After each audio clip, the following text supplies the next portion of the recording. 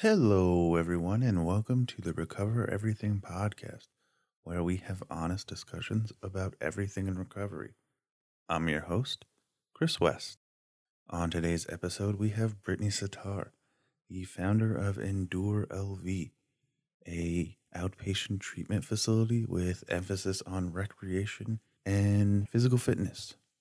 Brittany was an awesome guest. She went in depth about her career in the recovery industry, the trials and tribulations of starting a business and starting a treatment center, and she got a little personal with us about her life in general, which was really nice.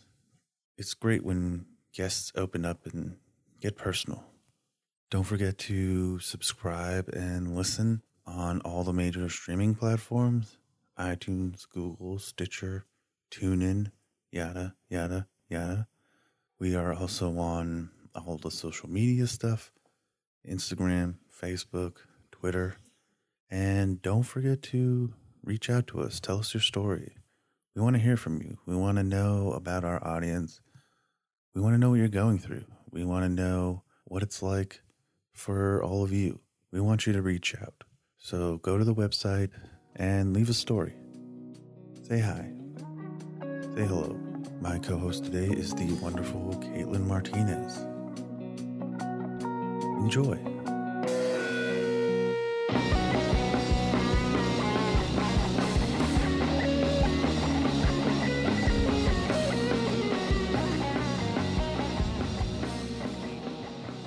Brittany is opening a treatment center, yes?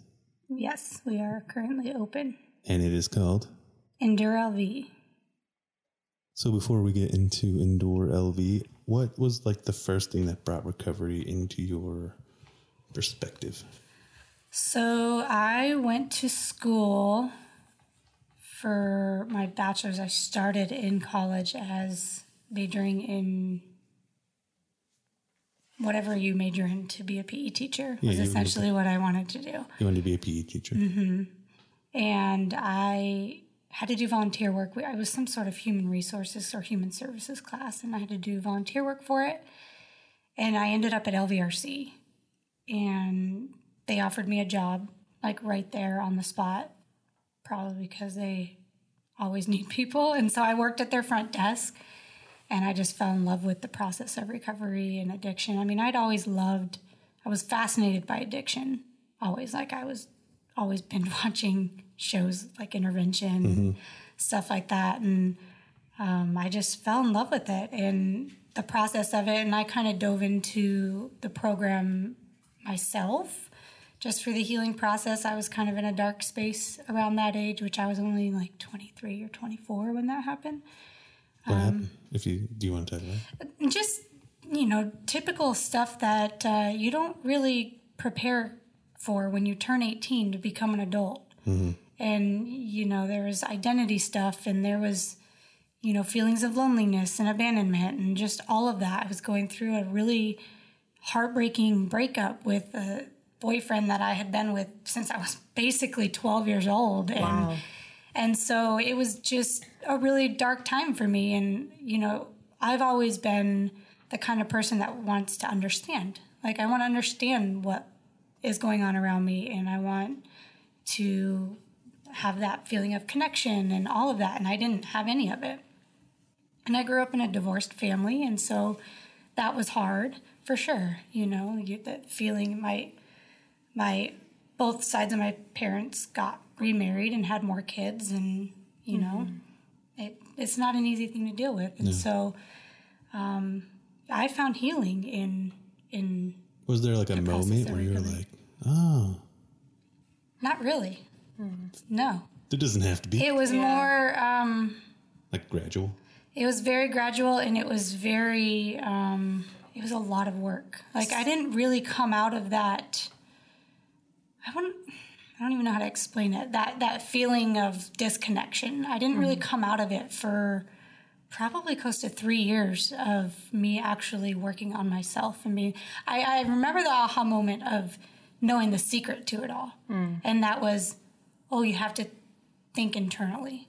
You have to think within, and you have to take your own inventory and be self-aware. I knew that was a secret, but applying it a lot was difficult for me. So you were working at a treatment center, and you started to kind of look at what the recovery program was about and what they were asking the clients or patients to go through.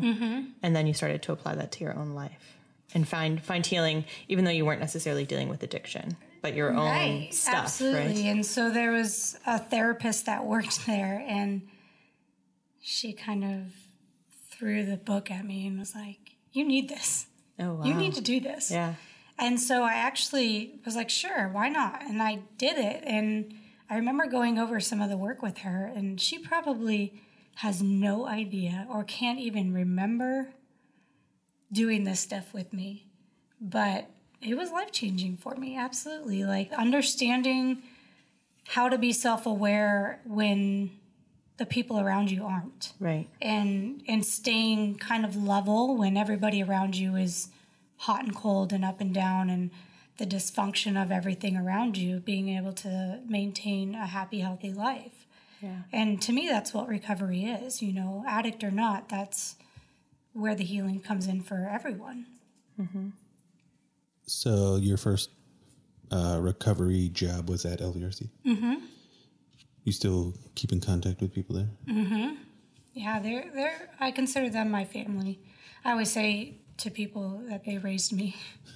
You know, Did they recovery raised you? They did, and they, you know, they really did show me a new way of life, and they're so unconditional with me. You know, I could go back there in a heartbeat. I know I could.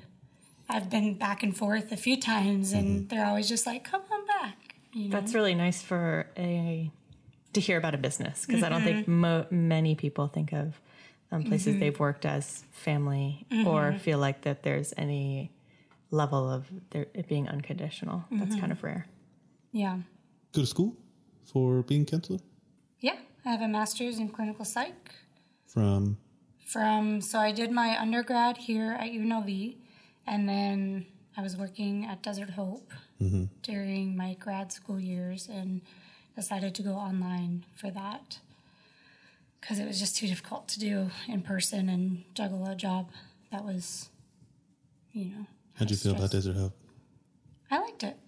I did. I really learned a lot about what it takes to be a therapist in this field at Desert Hope. Explain. Desert Hope is a lot of crisis. And I used to work there as well, I remember. And so, you know, you're doing a lot of crisis management, and it can be emotionally tolling on you for sure. You come in the morning and you have 15 people who decide they want to go home. And how do you deal with that? And so I learned a lot about how to work with families and how to work with, you know, people who are not happy to be there. And, you know, how do you manage that? How do you, you know, I think at one point when I was there, I got a shoe thrown at me. Wow. Because I was getting them up and out of people. Right? It's fun. Not You know, women, people aren't feeling good, and they're, you know, I had to learn that compassion and empathy piece and that unconditional, like, okay, I know you're not happy, but I'm going to love you when you can't love yourself. So working at two different facilities in the past, I'm sure there are things that you really liked and enjoyed about them, and then maybe some pieces you didn't. What are things that you learned or pieces of those facilities or their culture that you want to bring here? One thing that both treatment centers valued was treating the family as well. And so I want to make sure that anybody who comes through here, I'm really focusing on the overall healing of the whole unit. And so we have our family program that we've already kicked that up, and it's going every Thursday night, and that's open to the community, and it's, you know, a place for families to come and work through what it's like to love somebody who's struggling and who's in a dark place, and how to not enable, and how to set boundaries, and how to heal themselves, you know, essentially the program that I went through. Because we have to learn how to be happy when maybe some people around us aren't happy. Yeah, I think family work is so important as a marriage and family therapist. It can be really tough, I think, for people to go through their own healing process and then go back into a family that might still be sick or might be functioning in ways that no longer serve them and might be pushing all those buttons that when you're new to recovery, dangerous to push. Right. What was it about these two places that made you want to do something different? What were the things that were missing? What I felt was missing was what happens when they're finished. And, you know, a lot of times I saw, okay, you've completed our program. Good job. And Now you're cured. I never heard that word. I never heard cured. It was more like, good luck. Call us if you need anything. And so my goal is to have stuff running out of that community piece every hour of the day, that whether they're in my program or not, they can be like, oh, there's this happening at noon, and I don't have to be there. You know, I don't want to be somebody's recovery. I want them to find the practical skills to function outside of therapy. You know, the goal is to not have you attached to what I'm doing with you. And it's to teach you how to live outside of therapy. Explain your community. I call it a gym, fitness center, community center. The idea is that people in recovery are creating it and are operating it. And I'm not saying like to be employees or anything like that, but right now we have trauma yoga coming in and just running their groups, and it's fine. Here's my key. Come in and do it. We have somebody else in recovery who has offered to come and do like boot camp classes and, you know, Pilates and yoga and stuff like that. And that's hopefully going to be kicked up within the next few weeks. But the idea is that there's, you know, we also have Dignity Health coming in and running 12-step meetings. Takes the excuses away, really. It takes the excuses away where, you know, I'm sitting in here in a group setting and people are like, well, this isn't even available to me. You know, it's on the other side of town, or it's, you know, no, it's happening at noon. Next just door. in the door behind you. Right. And so that if that's up and running by people in the community, then once they're finished with treatment, they already are connected with a group of people that they've been seeing for the last 7 to 10 weeks. And so essentially you're providing the space, and people from the community can get in touch with you and get a block of that space and use it for whatever kind of community activity, class, workshop, group that they want to, or that they think might be helpful to the community. Very cool. How do they get in touch with you to do that? Is there a fee? So not yet. Everybody that I've talked to is like, you have to charge these people. But I feel like that takes away from what I'm trying to do. You know, I want it to be a resource center, and I want people to, I'm not sure. Right now there's not. Okay, but Right that now might there's change. not. It might change. Okay. But right now there's not. And the idea is that there's, you know, eventually hiking groups and running groups and triathlon groups, and people are like, hey, and these are all people who are focused in recovery, whether you support it, you understand it, you want to be it, you have been through it yourself. Because what I've found is people in recovery, they won't be their true selves. Like, they're not going to the gym and talking to the person next to them about who they are and what they've been through. And they're not finding connection in those spaces. And so I want that to be like an open thing. Like, I'm joining this because I'm in recovery and I'm proud of it. Oh, so do you mean that people who are in recovery tend to want to remain anonymous and not be open about that because there's such a stigma around addiction and recovery? Okay, so this is going to be a safe place where they can connect with other people in recovery or people who have some interest or connection to recovery. Okay. Yeah, and I would love if at some point it wasn't so anonymous. you know, where it's like, I'm We're proud. coming across that a lot lately. I'm proud of this. And look, I mean, it's an amazing transformation that I get most of the world doesn't see or understand. But it's something to be proud of. And if we can flip that around a little bit in this community, I'm not worried about the whole world. Right. Let's start here. Let's start in Vegas and let's, you know, be proud. I've already had people reject me. What do you mean? Just for wanting to promote my treatment center. Oh, we don't want that around, you know? And so it's, you know, and I'm just like, how dare you? Like, what do you mean? I'm trying to bring something helpful to the community, right? I straight up was like, I'm not selling drugs. Did you misunderstand me? Right. Like, I'm not selling drugs. I'm selling a better life. It just, you know, and then in the last few months, I've realized what people who have been through it, you know, are going through on a daily basis in their workplace, in, you know, their gyms. And the only place that they can really be themselves is in a 12-step meeting. And that's sad to me. Yeah, it is sad. So I was at LVRC for 3 years-ish, maybe a little bit more. And then I went to Desert Hope for almost 4 years. And then after I had my daughter, I wanted something a little more slower paced. And so I went to an outpatient center, which is Center for Addiction Medicine. I was there for close to 10 months. And then I went to a different outpatient center who ended up going out of business. And that I ended up saying I wanted to buy you guys, but I wanted to purchase their franchise, and that didn't work out. And by the time that it didn't work out, I was already so far into the idea of owning my own treatment center. So that's where the spark for Endure came from. That's where I was getting at. Like, where did that? So Endure actually started. Explain Endure, because we've kind of been dancing around physical activity and treatment centers, and I don't think we've full on asked you like what Endure is. Yeah, so I was partnered with somebody at Desert Hope who is a rec therapist, and him and I actually tried to kick something up about 3 or 4 years ago, maybe 5, I can't remember, something around the time I was working there. And it ended up not working out. Just, it's hard to work full time and focus on something like this.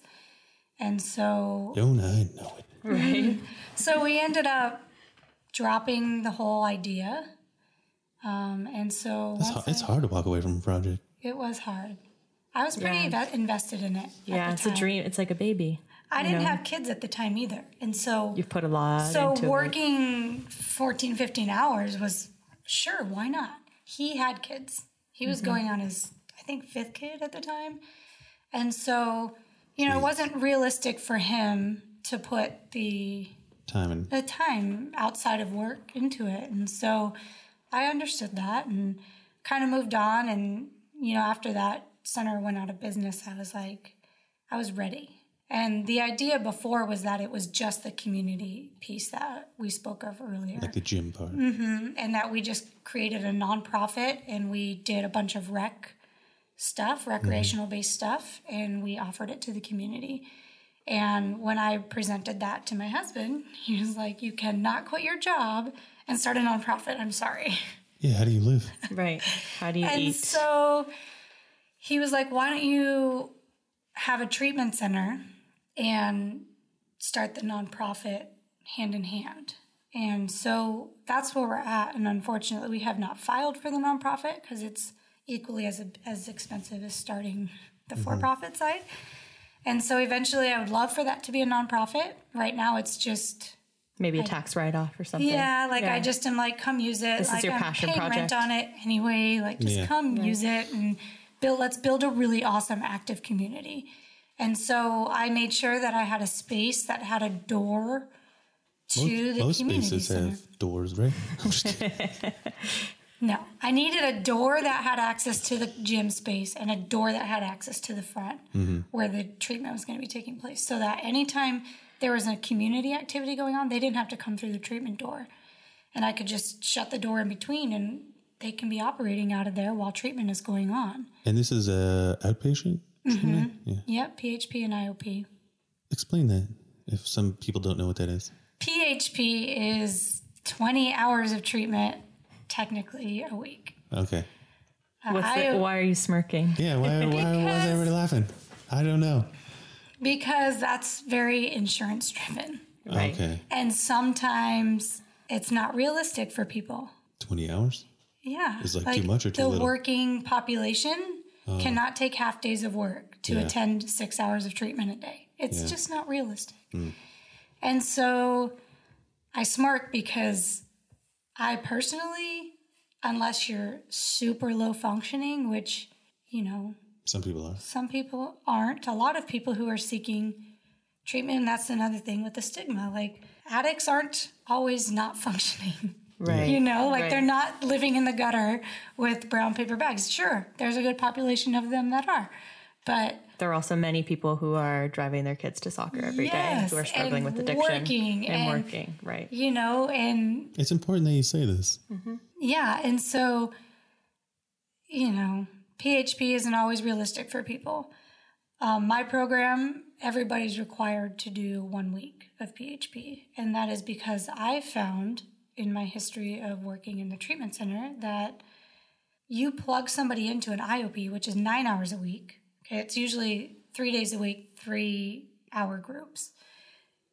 You plug somebody into that system, and you don't really lay a foundation for what to expect and what's going on. So you spend a lot of time in their first week of treatment using that group time that's taking away from everybody else who's been in for 3 weeks. And another thing I'm thinking about, as you're saying, is how insurance driven it is. And so for each of those patients, they only have so much time Right. in PHP. So if you're Right. spending a week orienting one person In group. in group, other people are missing out, but then also that week is gone from actual kind of material content processing.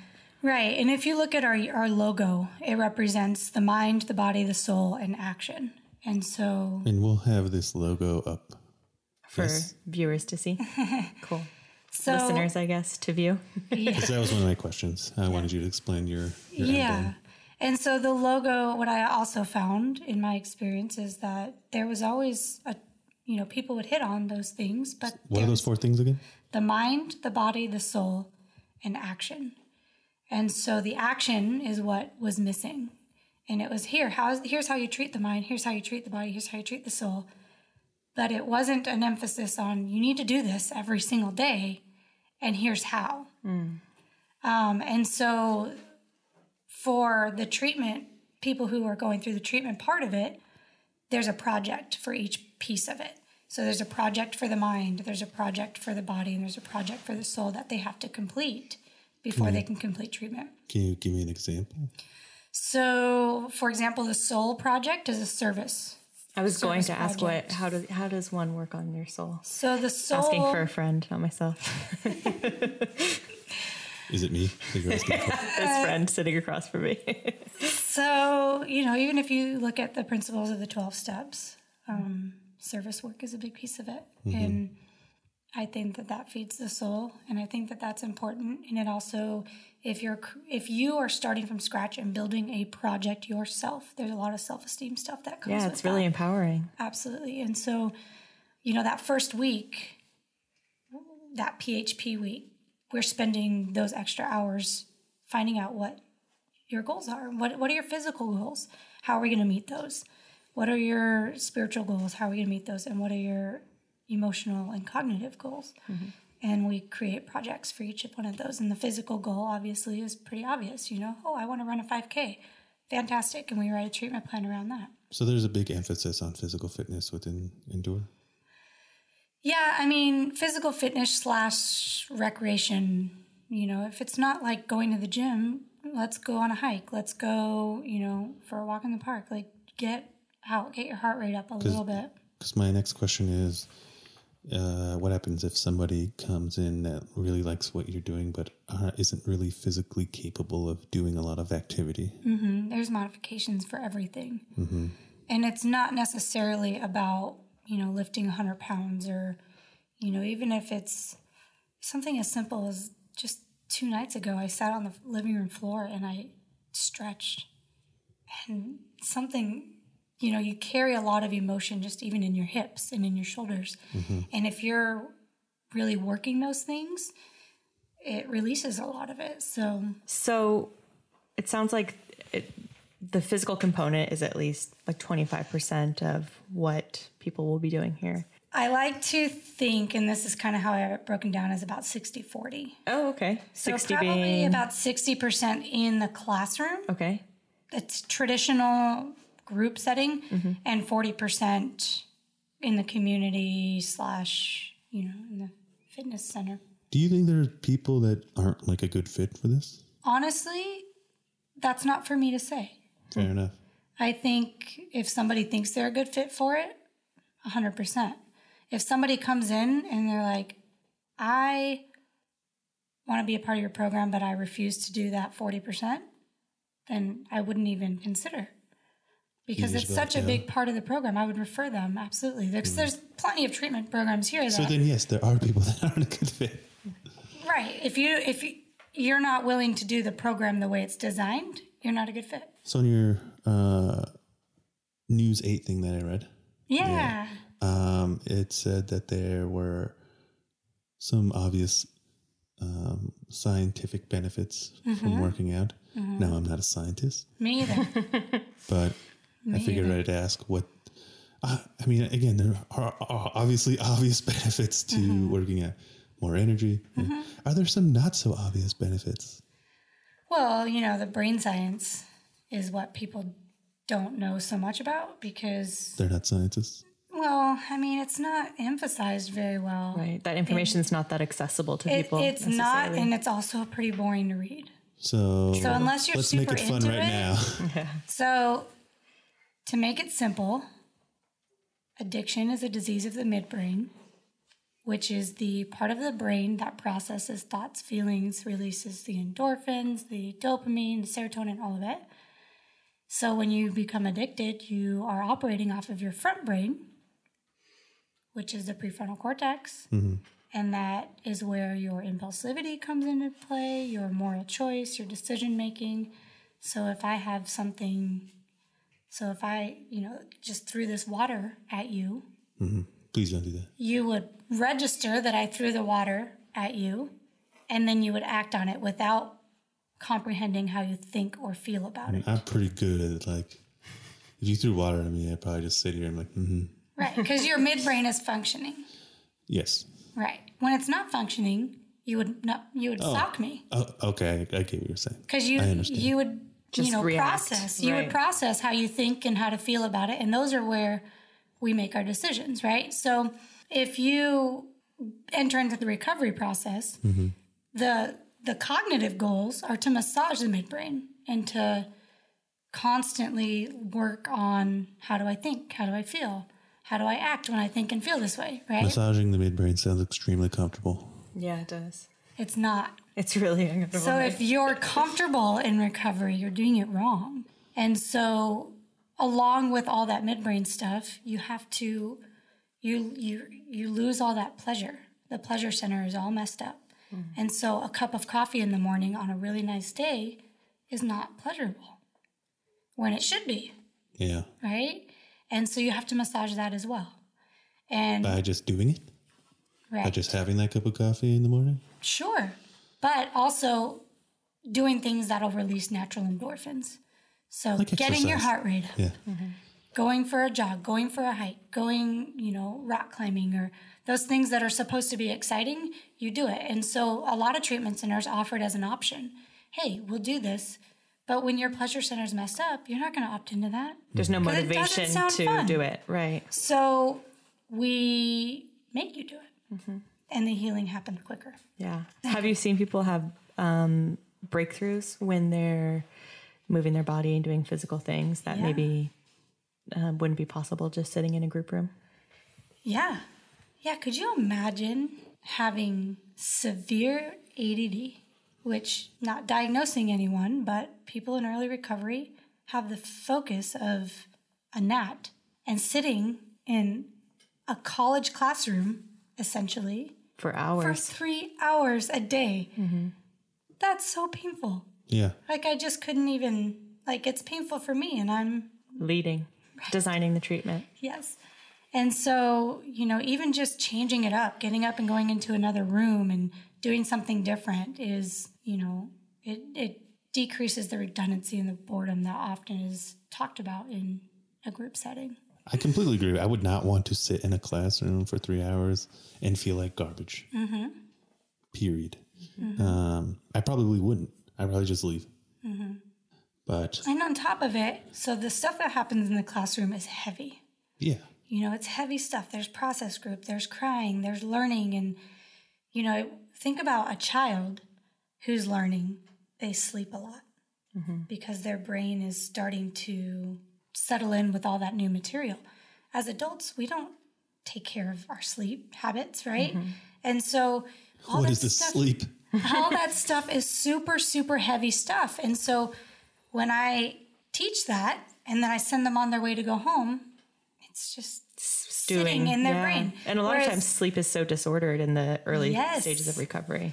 And so we teach that heavy stuff and then we go have a coping skill to follow up with how we feel about it and what just happened in that classroom.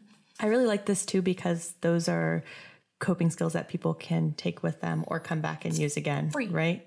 So if you might not be able to jump into a 3-hour group for free, but now you know that you can jump rope or do a yoga activity or something else wherever you want. Right. Are you trying to jump rope? That was very specific.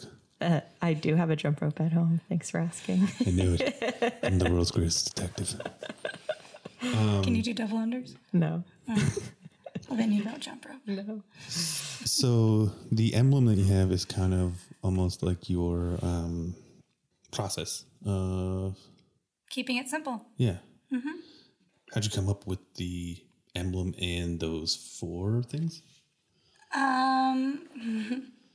The emblem I created. On Photoshop? Essentially.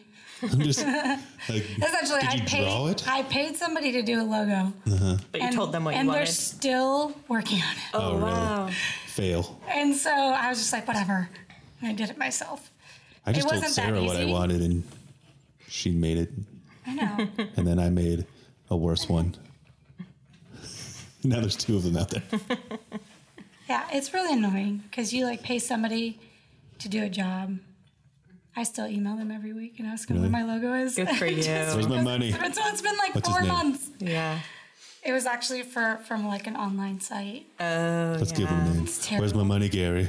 His name on the email is Alexander. Where's my money, Alex? Alexander. Give him allegedly. my money, Alex. He refuses to give my money back, so I'm like, fine, then satisfaction guaranteed. You will keep working, even though my logo is everywhere already. So, what could he possibly do now? He should just copy and paste your logo and send it to you. Literally sent him the logo and said, just remake this. Yeah, clean it up, And make it look pretty, make it pop.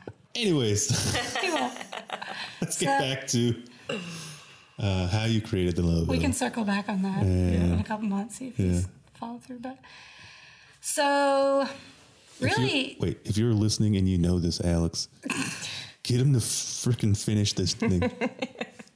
Do Give your me job, Alex. Something I can put on a T-shirt or something. Yeah, I don't know. I'm shaking my head right now at Alex. Anyways, sorry. Continue. So the principles of the program were pretty set in stone before I even...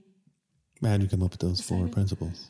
So How'd you get to that point where you're like, I want these 4 things? Honestly, so most treatment centers focus on those 3 things. Mm-hmm. And I just really believed in the action piece. And so I played around with a few different emblems that were, cheesy and fun. And there we go. That's it. That's all she wrote. Yeah. Honestly, I don't know. It just came to me. Most of the stuff... That's a good answer. Just came to me as a good answer. Most of the stuff is like, you wake up from a dead sleep at 2 a.m. and you're like, okay. Get a notepad, write it down. No, you get on your laptop and you work until 6 and you're like, guess what I just did? Mm-hmm. And you send it out to people and you see what the response is and people are like, cool. Some people are like, that sucked. Nobody responded that way with that one. So I was like, all right, stamp of approval. Let's go. Plus, we were launching. So you had to have something. On the YouTube videos that you have, that I also watched. One of the lines that kind of stuck out to me was you said addiction is the disease of disconnection. So Chris and I chatted about this a little bit, and I was in agreement with that statement, but we kind of went back and forth because he thought, or he said that that maybe that's a symptom of addiction, but it's not a disease of disconnection. So curious what your take on that is. There's not one single client that I have had that has not been able to recognize that point where things became disconnected for them and they became addicted. So I hear a lot. Is it like a chicken and the egg scenario, or is like what comes first, the disconnection or the addiction? You know, addiction is a pretty much a disease that lies dormant, right? And I could have it. Anyone who could have it. And the scenarios are what sets the tone for it. And so at some point, you know, you think of the retired person who becomes addicted when they're like 65.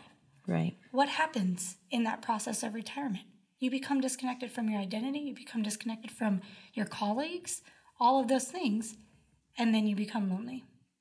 And it's the same thing with everything. Divorce, right? Trauma.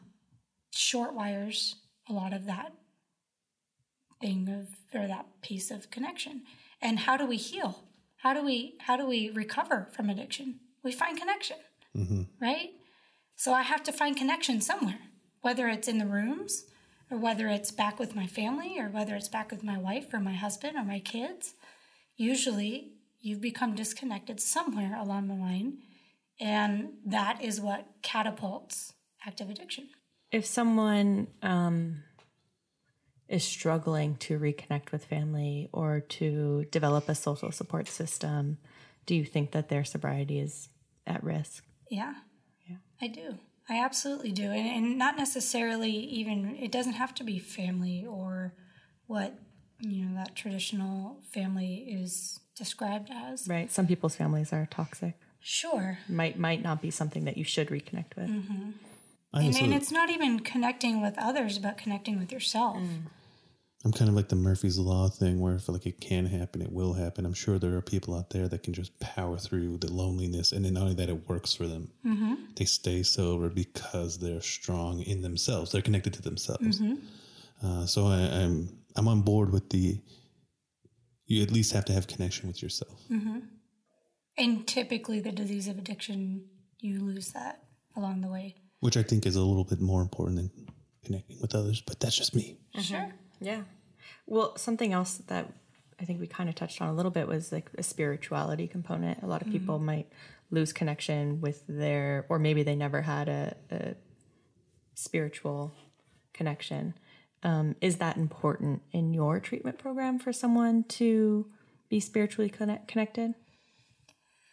You know, that's really a tough question to answer just because there's so many different forms of what spirituality means. Definitely. Yeah. You know, for me, my journey was I was raised in the LDS church. What is that? The Mormon church. Oh, Latter-day Saints. Okay. And so... It's big in Nevada. What? It's big in Las Vegas. There's a big Mormon community here. Yeah. And I never felt connected to the church, ever. But we went. You know, I went through the motions, and at one point I had gotten engaged to a returned missionary just to like desperately... An elder.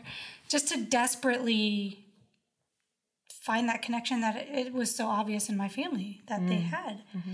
And that was in my early 20s, you know, before... And once I realized, like, I wanted to be true to, I didn't want to go through life, almost felt like I was lying. You know, I called that engagement off, and I was just like, it's just not me. And I had to find what it was for me. And, you know, it wasn't in a church. And it was simply, for me, it was simply trusting the process. And faith. Like, I know that I won't be handed anything I can't deal with. And I know that if I just do the right things will happen. And I have to trust that. And so what can't put words to how to do that. And it's simply just everyone's personal journey. But I do believe that there should be a foundation of the idea and the concepts of surrender and how to do that. Do you think there's a correlation between how you were brought up in the Mormon faith and, I mean, they obviously have, pretty good values. I mean, besides the religious part, they're some of the nicest people I've ever met and super altruistic. Do you think that has a correlation to what you do now? What do you mean? Just maybe the values that were instilled then into wanting to help people in the recovery community. I never even considered that, but I don't think so. I do. Why? There's a nature-nurture type thing. I mean, you could have been anything. Yeah, I could have, but I related so much to being an addict. It's the craziest thing because I but never you also became addicted. wanted to help. And you wanted to, But Mormons aren't the only people that want to help. No, but they are very helpful. They have a good sense of community. Exactly. And I believe in community. Absolutely. Okay. I'm just saying I think there's probably some type of correlation. And again, I'm not I'll ask my therapist about that. I'm not a religious man. I have my own personal beliefs, but I don't pertain to any organized religion. I kind of fight in my head these organized religions. So I don't know if there's some pushback against that for you, but I mean, I've definitely considered going back to church. Maybe not the Mormon church, but I think it's. Is it the weird underwear they make people wear? What? I've heard this. I don't know. I'm sorry. had to wear This is my moment to episode. Chris has one. He's given one mulligan every episode. He gets one moment. Is that your tally of mulligans? This is it. No more mulligans. Sound moment over. No more mulligans. No, really, there is one in episode. It's mentioned every episode as well. What? The Mormon underwear? No. It's like, wow, you have a thing. Not until now. Yeah. I was like, man, how do you incorporate Mormon underwear into every episode? No. It's a Chris's moment. I have a moment every episode where You should do a montage. I go a little should. Make a dorky. podcast of Chris's Chris moments. Bloopers. We will. Chris's mulligans. When we're yeah, Soundhounds bloopers. When we're famous. Bloopers. We will. These are gold. This is why people are listening. They're waiting. So you mentioned that you really identify with addiction, but you haven't personally experienced addiction. I have found in this community that if you are not in recovery yourself, but you're working in the recovery industry, there's a little bit of maybe suspicion about your motives. So I'm wondering if you've experienced that and kind of how you deal with it. It is tough because it's, I was meeting with, I don't know if you guys know Jeff Engel. Yep. Yeah. So he came down here and visited a couple weeks ago. Or Joe Engel. I'm sorry. Joe Engel. Joe Engel. So he came down here and I was telling him about that. Because he was like, you need to go into meetings and post about your yoga. And I was like, I'm not doing that. That is not for me to do. And It kind of feels like an invasion of a it feels kind of sacred space. dirty to me. Yeah, it feels wrong. I don't think I need to really sell myself. I just think that people will trust me if I just keep doing what I'm doing. Right. If you're doing it from your heart Right. and with the best intentions, that people will Very true. understand. Yes. And but my whole career I've gotten that. When I was really young, it was my age. And how are you you're 24 years old. How are you gonna, and then as I transitioned, it was, you're not in recovery. And I still get that. I get that a lot. And that was certainly a big hesitation in opening my own treatment center. Absolutely. Especially a for-profit treatment center. I was okay with the nonprofit side, but I was definitely like, oh man, how, and that was something I wanted to ask you guys with the name of your podcast, Recover Everything. It's everybody can benefit from recovery. And recovery, I feel like, should not be specific to people In recovery. From addiction, right? No, I completely agree. Right. you know, because it changed my life. Well, and I think that I can understand both sides, right? So I can understand people who are in the community wanting to protect vulnerable people from people who want to exploit them. But I also think that there are a lot of people who are struggling with addiction. There's a huge stigma, and so everyone should care about it, right? And the more people that do care and who are out there trying to do something, the better. Like, let's all get involved. Let's all roll up our sleeves and try and do something to tackle this thing. Yeah, I agree. I kind of get the reverse where I tell people that I'm doing a recovery podcast and they're like, oh, I didn't know you were in recovery. They just automatically assume that you are. Well, no, whatever. Just let them take what they want. But so to kind of round this out, give us a quick rundown of your treatment center again, and then some lasting bits of information that you would give to somebody who's thinking about seeking recovery. Our tagline has not been mentioned, which I'm super proud of because I came up with that too. I didn't pay anybody to come up with it. Moment of inspiration, It was 2 totally a.m. one of those 2 a.m. things. Yeah. And so I went back and forth with the word fit. And I was like, I want that to be a part of the treatment center, but I also don't want it to sound like a gym. And so we came up with Faith in Tomorrow, which is an acronym. FIT. And eventually, Clever. right? Eventually, I want that community center to be named something. And I think I've been talking to a few people in the community just about what we can name it. And we want it to represent friends and family of people in recovery as well. We don't want to single it out to, again, just people in recovery, people who understand it, people who want to be involved and to be a part of the cause. And so I think, it's not in solid gold yet, but I think that the community piece is going to be called Fit Tribe. Okay. Which is, faith in tomorrow for anybody who wants to be Part of that part community. of that. Yeah. Beautiful. Yeah, and we want the treatment center to give people faith in tomorrow. And what does that look like for people in long-term recovery? What gives you faith in tomorrow? Like, that word or that phrase can be applied in all areas of recovery. So I'm super proud of it. Nice. I think that's a perfect way to end. Yeah. Well, Faith in tomorrow. for listeners who want to maybe host a class, a workshop, an event at your community center, how do they find you? You can go on the website and just email us. What is the website? EndureLV.com.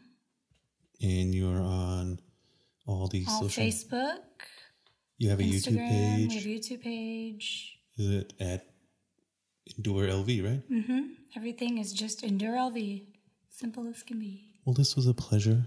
Yeah, thank you guys for having me. Thank you, Brittany Satar. I say that right? You did. Awesome. Thank you for sharing your story, Thank being you. so authentic with us. We appreciate it. Thank you, everybody, for listening. I'm Chris West. I'm Caitlin Martinez. Thanks.